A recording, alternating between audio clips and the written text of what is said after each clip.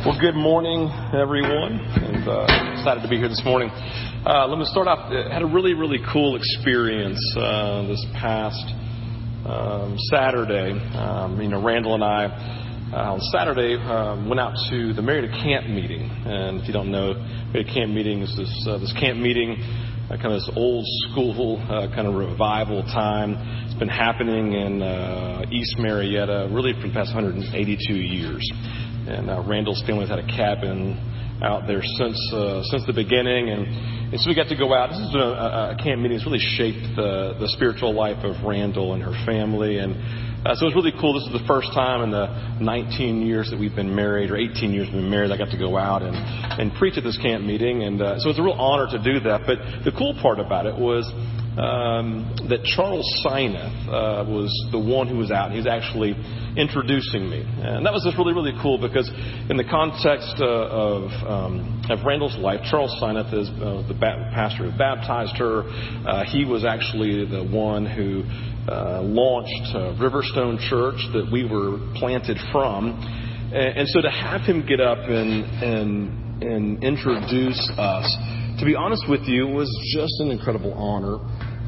But to be honest with you, more so, it was really moving for me because Charles Sineth is a man that I have utmost respect for, right? He is someone who I would see as a spiritual giant. I would see him as a spiritual father of mine. And so when he got up and began to speak, I have to confess, the entire time I'm sitting there, honestly, with tears in my eyes, thinking to myself, my gosh, here is this giant of this faith, this man that I ultimately look up to, a spiritual father of sorts in my life, who is standing in front of this crowd of people, honoring me and speaking incredible things over me and about me.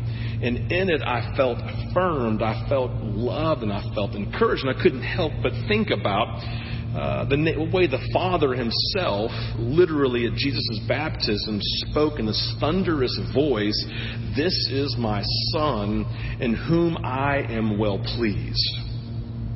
And I think it's important as we kind of dive in this morning, because what we see is this incredible reality, obviously for Jesus and the Father, but for my own, even myself, this reality of the Father. The reality of this Father figure who is speaking in the context of the spiritual family, bringing about a level of affirmation and a level of confirmation and who I am and the calling upon my life. And it was unbelievably encouraging, and it spoke to the core of who I was, the impact, honestly, the impact that family can have on me and can have on each of us. And so this morning, as we dive into the message, we're going to be talking about the idea of family and friends. That while I was in preparation for this, I began thinking, like, God, what are you calling me to do? And I did this talk at one camp a couple of weeks ago in one of our teaching impact groups, basically these kind of breakout groups with our students. And when I spoke, I literally just recognized, and it felt like God was saying this week, that this is something that I wanted to bring to Vintage. One, because it really did speak to our youth. The feedback that we got is that, man, it was really helpful. It brought some clarity to things. But honestly, I also talked to several of the adults who were leaders in the cabins and who were a part of the time. And each of them said the same thing. Hey, Steve, this was a primary piece that we talked about in our groups. And honestly, it had a level of impact in my own life. And so I really felt like God was saying, hey, I want you to bring this morning. And so as I speak this morning, I'm going to be, I'll tweak it just a little bit, honestly, to fit kind of this setting here at Vintage. But I want you to give you a heads up. This is kind of what we're going after. We're going after this call of God in the context of family and friends, and specifically looking at Ephesians chapter 6, 1 through 4. So if you want to turn in your Bibles there, you can. So now, when looking at our lives, it's important to recognize that the relationships that shape us most in life are the relationship we have with our family and friends, right? They have the power to build and they have the power to tear down. And who we are and who we will be in very real ways is impacted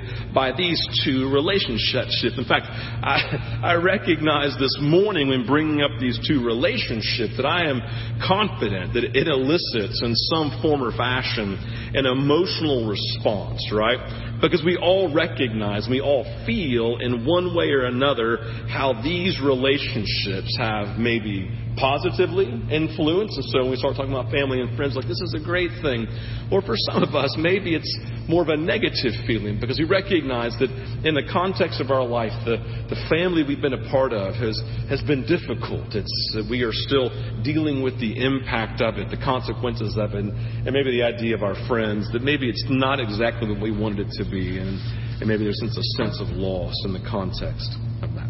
So with that in mind, if you don't have it, if your Bibles, turn to Ephesians 6, 1 through 4. You can just look on the screen behind me. It says this: Children, obey your parents in the Lord, for this is right. Honor your father and mother. This is the first commandment with a promise, that it may go well with you, and that you may live long in the land. Fathers, do not provoke your children to anger, but bring them up in the discipline and instruction of the Lord. When reading Scripture, and I want you, this is kind of a beginning point. When reading Scripture, whenever a writer speaking in the New Testament quotes something from the Old Testament, we must always take note. So as a Bible study piece for yourself, to recognize that when we read something in the New Testament that was quoted in the Old Testament, then we need to take serious consideration.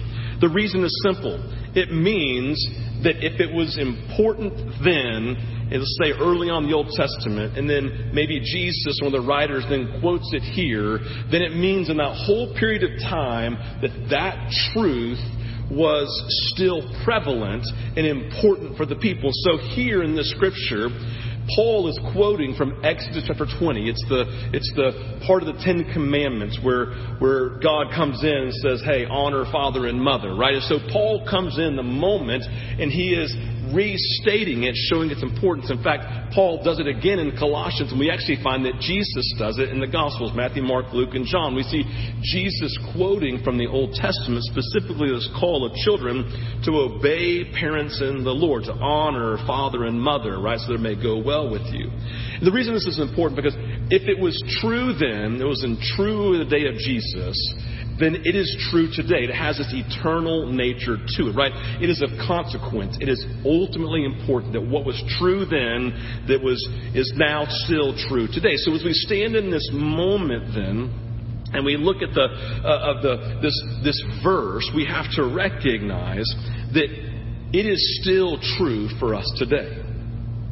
That we see the weight and the gravity of it, because it was true early on in the people of God. It was true during the times of Jesus and the times of Paul, which means that it is still true today. So when we step into this verse, we have to recognize that it still has weight, it still carries weight, and it still carries importance for each of us, and we have to take it seriously. So in this, let's begin by looking specifically first at the responsibility that we have as children. Now, I want to say this as we launch in. So children, yes, represent our youth who are sitting here today. But if we have parents, then we are still children, right? And in the context of that, we have to begin to take this verse serious. Whether we're a 70-year-old child with 95-year-old parents, or whether we were here today is in the youth group and having parents that we still live under their roof, that this is still speaking to us. So the first point that I want you to see this morning is this: parents are to be obeyed and honored. That's point number one. Parents are to be obeyed, and parents are to be honored. Now let's begin this morning as we start and say, because this verse carries weight and because it is important, then we have to recognize that we have a responsibility. We have a responsibility. This is super important. We don't like the word responsibility because it means we have to do something. It means we have ownership of something we have to carry out. We may not want to do it, right? That's the idea of responsibility. It's like I have a responsibility to carry out the trash, right, when it gets full. I might not want to take out the trash. Like, it might leak all over me. It might be gross. It might be smelly, whatever it may be. But the fact is, if we don't carry the trash, then it builds up in our house. And we each have a responsibility to do something, even though inside in our emotions and our feelings we may not exactly want to do it, but we recognize it's so important we have a responsibility. And so this morning, that's what we're getting at. We're talking about this nature of responsibility, and the first responsibility we have as children is that we are to obey and to honor parents. So let's begin with the word obey. The word obey here literally means, and I want you to see this on the screen. I'm going to go through it slowly so you can begin to see it, right? Obey literally means fully listening with a readiness to execute what is requested. We all understand this idea, right? Obey. That means we come and someone begins, like our parent speaks, and we come fully listening. You know how your parents say, listen to me. Look at me and listen to me, right? The word obey begins at that point that we are actually making a conscious choice to listen, to fully listen, and that we're going to stand in a place of readiness to actually execute or to do what has been requested by our parents. So you see that nature of obey, right? We are to obey parents. We are to listen with the intention and expectation of doing what is asked of us. The word honor on the screen simply means this. It's the attitude behind the act. It's the attitude behind the act. If you do what your parent tells you to do, but you are bitter, fearful, reluctant, and selfish, that's not the right spirit. God is after the attitude much more than He's after the act. Because if the attitude is right, then the act will follow, right? So the idea is not just that I'm listening and I'm going to go do what I'm told to do. It means that I'm going to listen and then do what I'm called to do with a heart and attitude of affection, of desire, and of respect. And so the idea then is that obedience and honor go hand in hand, right? Our act and our heart behind it are married together. So the expectation of God for all of us who are children, myself and every adult here included, is that we are to obey and honor our parents regardless of who they are and of what they have done. It is good and right in the eyes of God to do this, and Paul teaches us and reminds us that when children do this, it is most healthy. See, the idea for us is that in the context of obedience and honor, God doesn't say, if your parents do what you want them to do, right? If your parents are perfect at being parents, then you will honor and obey. No, the idea is that honor and obedience is due to our parents because of the place that they hold in our life. God's saying, because they are your parents, right, then honor and obedience follows. Not because they do what they're supposed to do, not because they do something worthy of honor and respect, right? And the idea is this. When Paul comes here and he quotes and he says in verse 1, says, children, obey your parents in the Lord. That's that phrase, in the Lord, is of utmost importance. Because what Paul is saying is this. Yes, you have to honor and obey parents, not because of what they've done, not because they've been perfect, right? Not because they've earned it. You do it because your honor and obedience is unto the Lord. That's what the phrase means, in the Lord.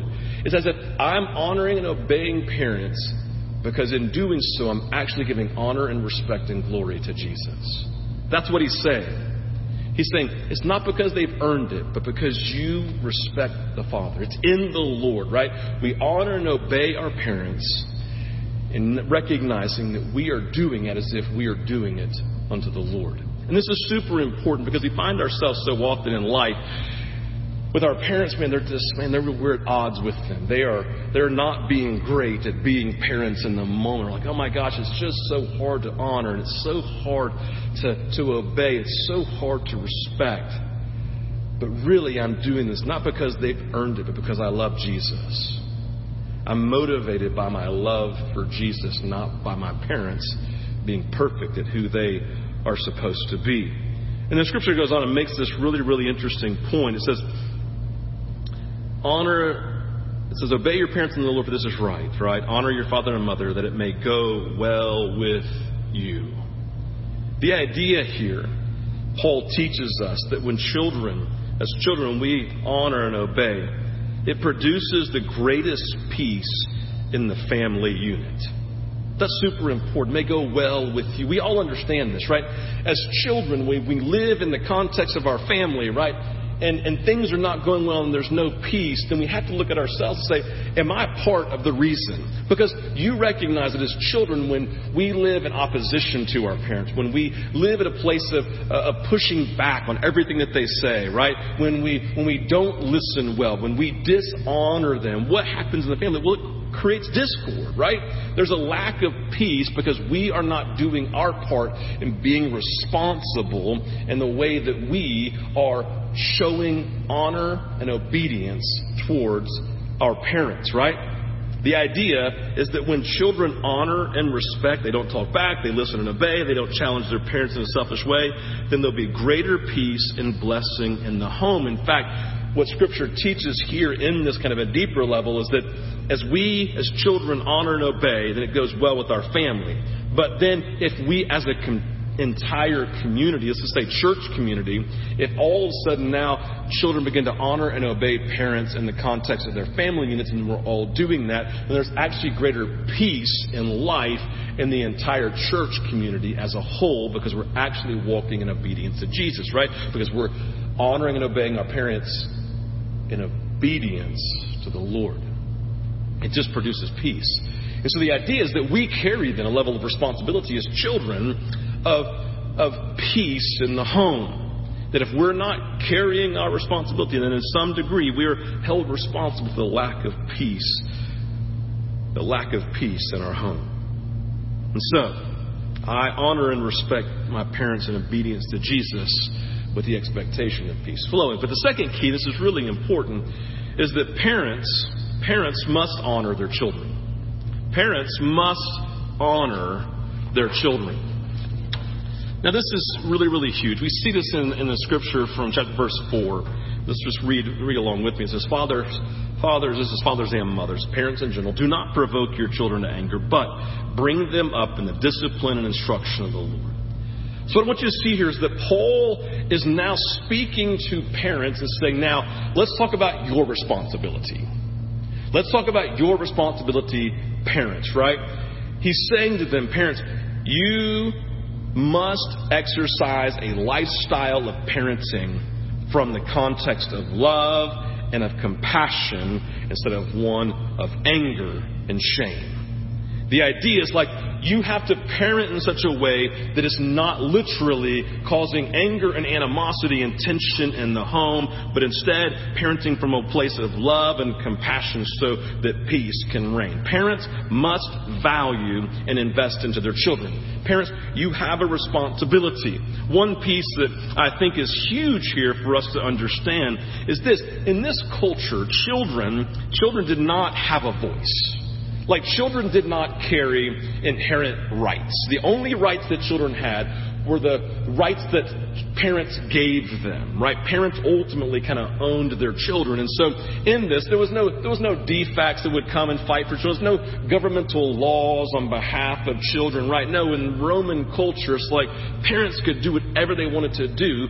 Their children were possessions. And so kind of the negative things, kind of just going from smaller to bigger. The first thing is like a parent could literally chain their child to a tree and tell their children to work as long as they wanted them to work. They could sell their children into slavery and nothing could be done about it. Literally, if parents did not like what was going on with their children, they could take their children outside the camp, bring other people, and stone them to death. Parents could do whatever they wanted to do, and children literally had no rights and no inherent rights. But Paul speaks into the moment something revolutionary. He basically says, no, parents, you can't just do what you want to do, right? Children have value.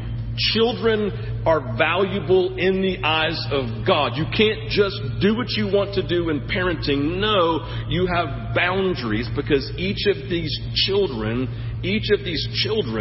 have value in and of themselves, and you have to honor them. You have to honor them, not a possession.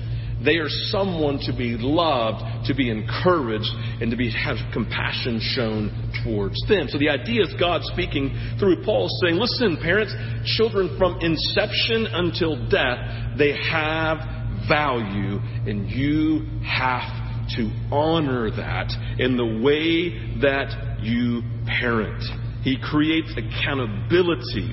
Another way of saying this is kind of in this verse, kind of in my own language, would be this. Parents, you want your children to honor and respect you. However, the life you are living towards them, the things you are doing and saying, They are so negative and destructive that it's provoking and causing your children to act up and be disobedient, and that is on you. Parents, you want your children to honor and respect you. Then live a life that's worthy of honor and respect, right? Show love and compassion. How many of you have parents who, if you don't do what they want you to do, then they just automatically shame you and they express a silent treatment or even an anger towards you in the moment, right? Parents, we have to be bigger than that. Like, in the context of parent and child relationship, who needs to be the mature one? Who needs to express and model honor and respect for being a human being? Parents do. We're the mature ones. We're the adults. And so in this, Paul's coming and speaking to that. Listen, you have a responsibility. Listen, in this, he's telling parents, honor and respect is hard for anyone to show towards a parent if they are living with very little integrity. Parents, each of us have a massive responsibility to honor our children, to express that in the model. You have a responsibility, again, of modeling for them a love and a peace and a patience, a generosity and a kindness that makes obeying and honoring you more easy because you haven't put up walls in your relationship. The other half, hear this, the other half of peace in your home is on you as parents. It's not just children. And it's not just parents. It is a perfect synthesis, a coming together of parent and child both doing their responsibility of honoring one another, listening well, and recognizing that each person has value. What we have here then in the context of family is a double-sided coin. Children have their responsibility to honor and respect and obedience to Jesus. But the other side is the recognition that parents may be doing things that make honor and respect seem more difficult. And they need to wake up in the moment and be honoring and respectful to their children. So with that in mind, you have to begin to say, God, what is my responsibility? Where, God, am I missing it? Where am I putting the weight of maybe shame and of guilt upon the other party versus owning my own stuff? And so, with that in mind, recognizing we each have our own responsibility, I want to look at just a couple of things this morning that are really important in the context of the family relationship, and then we're going to look at just very shortly the context of family. So, the first thing I want to say, and to be honest with you, as I've gotten feedback, I think this is probably the most important part of the message this morning, is that families are imperfect. That's something we have to remember. I want to write that down. Just entrust it to yourself. Families are imperfect. We know families are imperfect because they are made up of imperfect people like you and like me, right? It's like we each carry our own level of brokenness. We each carry our own level of insecurities. We're carrying our own imperfections into the context of our family unit. One of the things that I wrote down, and I think this is something that's kind of credited myself, but I think it's so true, to say parents are just an older version of their younger broken selves. I want to say that again. Parents are just an older version of their younger broken selves. Why is this important to recognize? Because when we step into families, right, we have this expectation of our parents kind of being perfect, right? We have this expectation of them always doing what they're supposed to do, never saying the wrong thing. We put an expectation almost of perfection on them, of giving to us without limit, and then allowing us to do whatever we want to from our side without them pushing back, right? We expect them to be perfect, and when they aren't, when they do something imperfect, when they do something that we don't want to do, then we like cry, oh my gosh, this is terrible, I can't believe that you would do that. But you have to recognize your parents are imperfect people just like you. They're imperfect just like you. And just as you have your own insecurities, they have insecurities. Just as you've experienced your own rejection in life, which causes you to struggle sometimes, they've experienced their own rejection that causes them to struggle in life. And just as you have fears and anxieties, maybe even worries that define different parts of your life, then there are things that they're experiencing with fear and worry and anxiety also. And what we have to begin to do is recognize, oh my gosh, my parents are human beings with broken places just like me. They have baggage, and it affects how they parent. One of the things I talk about all the time, like I can tell a few stories with my dad this morning, is that, I looked at some of the stuff like my dad's imperfections, and I'll never forget, like one time this real simply came to me almost every night when I was a kid and said, hey, Steve, I just want to tell you I love you. And I'll never forget, I was like 12, 13, 14, 15 years old, something like that. I look at my dad, I'm like, Dad, I know. Why do you always tell me? And he said, because my parents never told me. And at the time, I didn't understand the gravity and the weight of that and how it probably impacted my dad. But later on in life, I began to understand this reality, right? That for my dad's entire life, his parents never said, I love you. They never affirmed him for who he was as a human being, right? He lived now in this void in his entire life growing up of emotional connection, right? Of affirmation. That was something that was really never part. So he made a decision as I came into the world that he was going to tell me that he loved me. But here's the thing that I realized with my dad is that in the context of that void of emotional connection, my dad, to be honest with you, at least for a good chunk of my life, had a very, very hard time emotionally connecting with me or showing a level of healthy emotion towards me. Like I'll never forget that we were, and I was about 15 years old. My mom comes to me. My mom comes to me. It was really funny. She said, Steve, I need you to do me a favor. And I'm like, yeah. She's like, hey, can you talk to your dad tonight?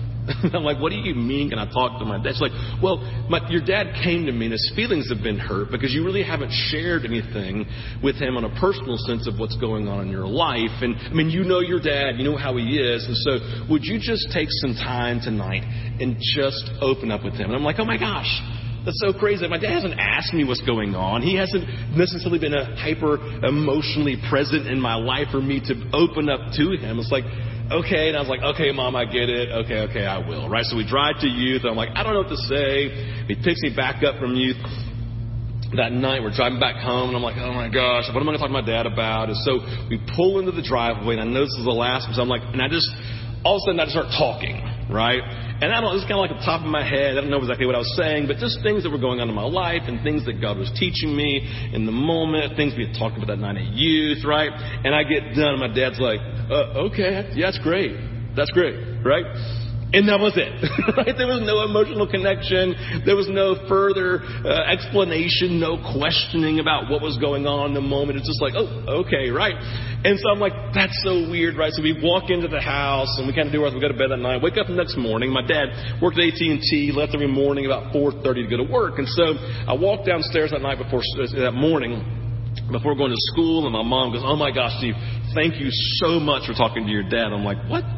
She said, yeah, your dad came in last night just beaming and glowing about how he had this great conversation. Like, he didn't say anything, right? It was just this like one-sided monologue of conversation. What are you talking about? We didn't have this great dialogue back and forth, right?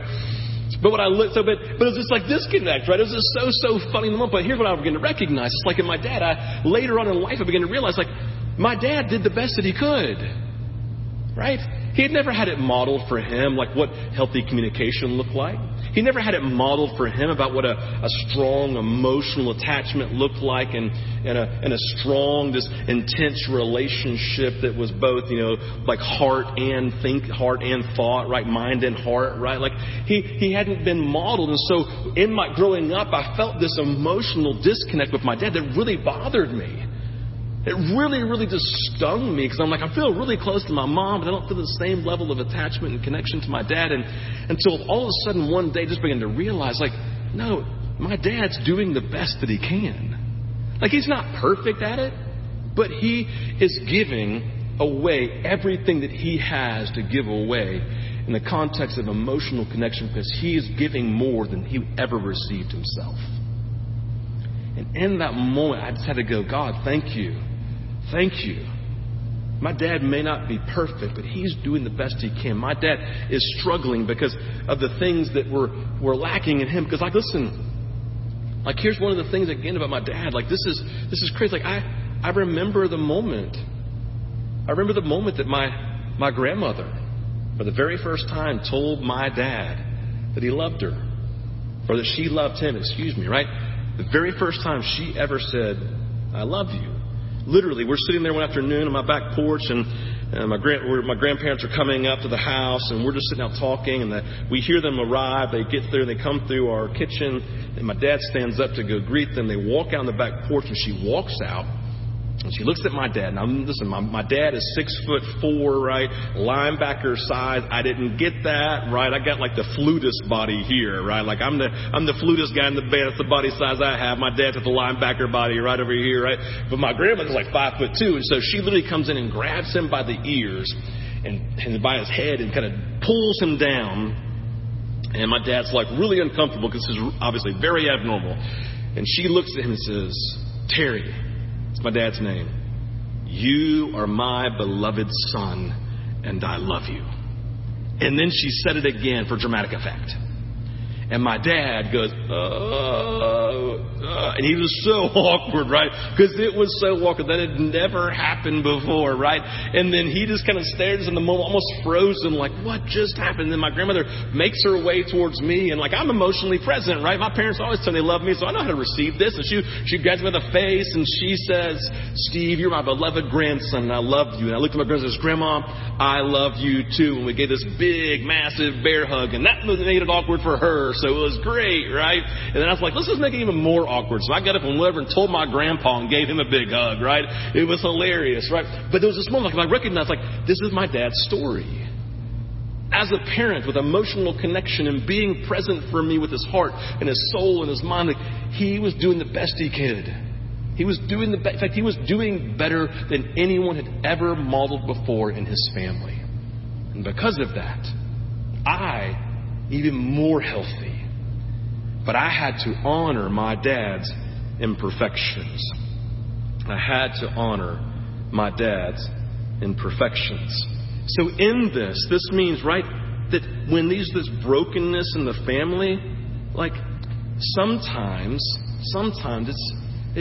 there's brokenness and imperfections because of things that have gone on in our parents' history and in our parents' past. And we have to begin to recognize that. Never forget that before your parents were these all-powerful parents, they were kids with parents, and it shaped who they are. Your parents may be bad at some things that impacts you, distance, unemotional, maybe and abusive. And listen, none of these things are okay, but it's important to recognize something has probably happened to them to get them to the point of where they are today. Unemotionally and detached parents had unemotional and detached parents. I've seen that most of the times that parents who abuse children were abused themselves. And we never, ever, ever say that's okay. But we have to recognize that the place we get to is not to live in anger towards them, but to have a level of compassion.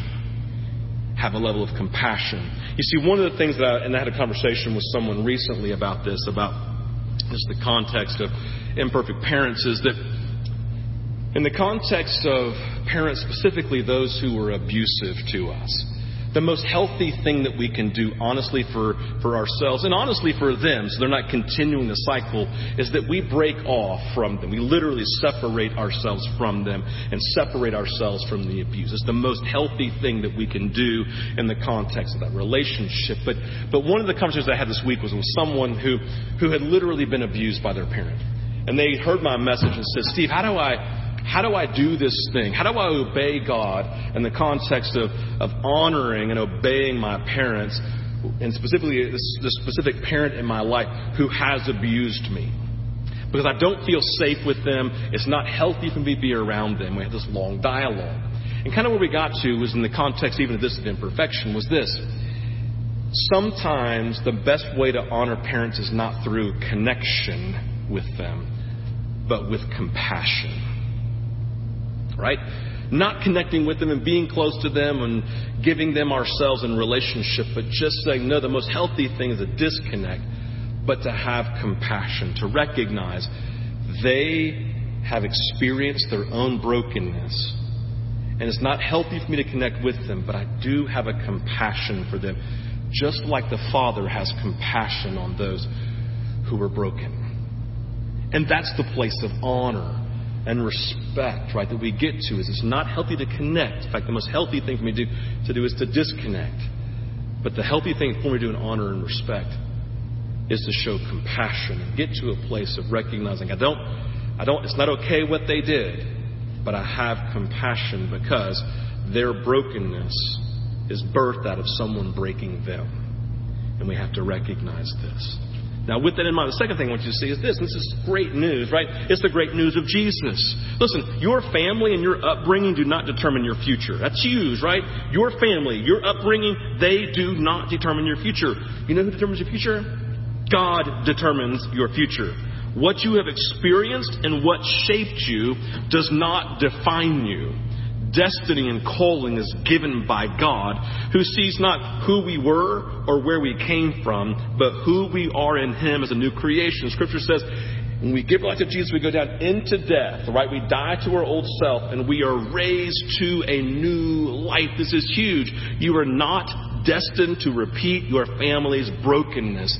It can end with you. And for those who've had great family experiences, celebrate that and keep it going. Listen, in the context of my life, I did a genogram, right? Kind of looking back at my family history. And the idea of like family of origin type stuff. Like, where did I come from and what's impacting me, right? What are the sins of my family? Maybe they're just kind of being passed down. So I began to look at that. And I began to look at my great-grandfather. My great-grandfather, man, he was a guy who went to church every Sunday, and he had a group of women who he was continually cheating on my grandmother with, my great-grandmother with, right? I mean, he was just a womanizer. My grandfather, God rest his soul, right, came to Christ later in life, but during his life, again, cheated on my grandmother multiple times. But my dad, when my mom passed away at 23 years old, like when I was 23 years old, my mom passed away. My dad looked at me and said, "Steve, I want you to know I never cheated on your mom." And listen, he broke the family curse, right? He broke that. He went down to death, said no more, and raised to a new life. He said, that ends with me. That will not be passed down to my next generation. And here I sit today. I have been married to Randall for 18 years, and I have never cheated on her. And by God's grace, I never will. It ended with my dad. Listen, the great news of Jesus, our past does not define our future. God defines our future. This is where we want to recognize in the context of family this morning. Again, just kind of summing that up, right? You each, as children and as parents, you have a responsibility, honor, right? To not show shame, to not live in anger. To students, to the children, we need to be obeying as unto the Lord. Our parents may be imperfect. We have to show them grace, right? We have to recognize their... Now, let's shift gears this morning and talk about the context of friendships. Now, friends are secondary to family and how they shape us, but their impact is powerful nonetheless. Friends shape how you think, what you feel about things. They help lead you in one direction or the other, right? The direction either leads you to who you know you really are and the one you know you really shouldn't be, right? Basically, your friends, they can either influence you for positive or negative. And you need to be honest about this, no matter what your age is, right? It's not just true about students. It's true for all of us at any age. I see this all the time. When people are around other Jesus people, right? They're going to church, they're in a small group. I see them talking more about issues of faith and talking more about Jesus. But when they are not, guess what they don't talk about? Jesus. And they don't talk about their faith. It's just one of those things that who we're around shapes the way that we think and influences who we are. So then it's really important to be honest then about the friends that are part of our life. Mark Fritchman, who spoke at Man Camp, he said this. He said, "Show me your friends and I'll show you your future." Show me your friends and I'll show you your future, right? The who you're around affects who you are and who you're becoming. You have to be honest with it. So what I did is I wrote this definition down. I came up with it myself. I encourage you either to like it, dislike it, whatever it is, but I want you to hear it this morning. I said, true friends, it was on the screen. True friends are those in your life who are so invested into your life that their presence leads you to be your best you. True friends are those in your life who are so invested into your life that their presence leads you to be your best you. Like, you know what I'm talking about? You're around people and they make you better. You're around people and their presence and the attributes that they're expressing in their life literally cause you to grow and to be the person you know that you want to be. And so when I think about those types of traits, it doesn't take long to come up with a list. Like literally, I made students that can't take 5 seconds and just come up with all the traits they could think of that define healthy and true friends. And they came with this long list. Some of the things that I wrote down is that these true friends, they're intentional. They are loving. They are humble. They are loyal. They're honest with us, right? They express forgiveness. There's mutual pursuit. It's not just one person showing energy in their relationship, but they're both showing energy towards loving one another, right? They actually care about stuff. They have walls down so they can be honest and talk, right? They ask good questions. True friends listen well. They laugh at our jokes. That's really important to me, right? They enjoy being with you and they're sacrificial. The 2 questions we have to ask ourselves. Number 1, are the people in my life today expressing attributes that cause me to be my best self? Are my friends that are around me today, are they literally causing me to be my best self? And if they're not, then we have to ask, are they really true friends? But the second part we have to ask, and kind of owning the nature of friendship, is this: are we being true friends? Are people who are in our lives, are they being led to be their best self because of their relationship with us? Are we leading people to be their best self? And that's where we have to begin being honest. Friendship is vital in the context of our life. It influences us, and we have to be honest about the people who we call friends and then how we are being friends. And in the context of being friends, we may have people that we're living on mission with, we're trying to be Jesus too, and maybe they don't express the greatest traits in the context of their life because they don't know Jesus. But even in those relationships, we still have to have other friends who are being true friends to us and are leading us to be our best self. So with that in mind, let's pray and let's just ask God to move in the context of this moment. Jesus, would you help me to engage and embrace my family brokenness and show grace and compassion to be a better child and to be a better parent. And Father, help me to be a friend. And I pray to open up doors for me, God, to have true friends. We love you, Jesus. Amen.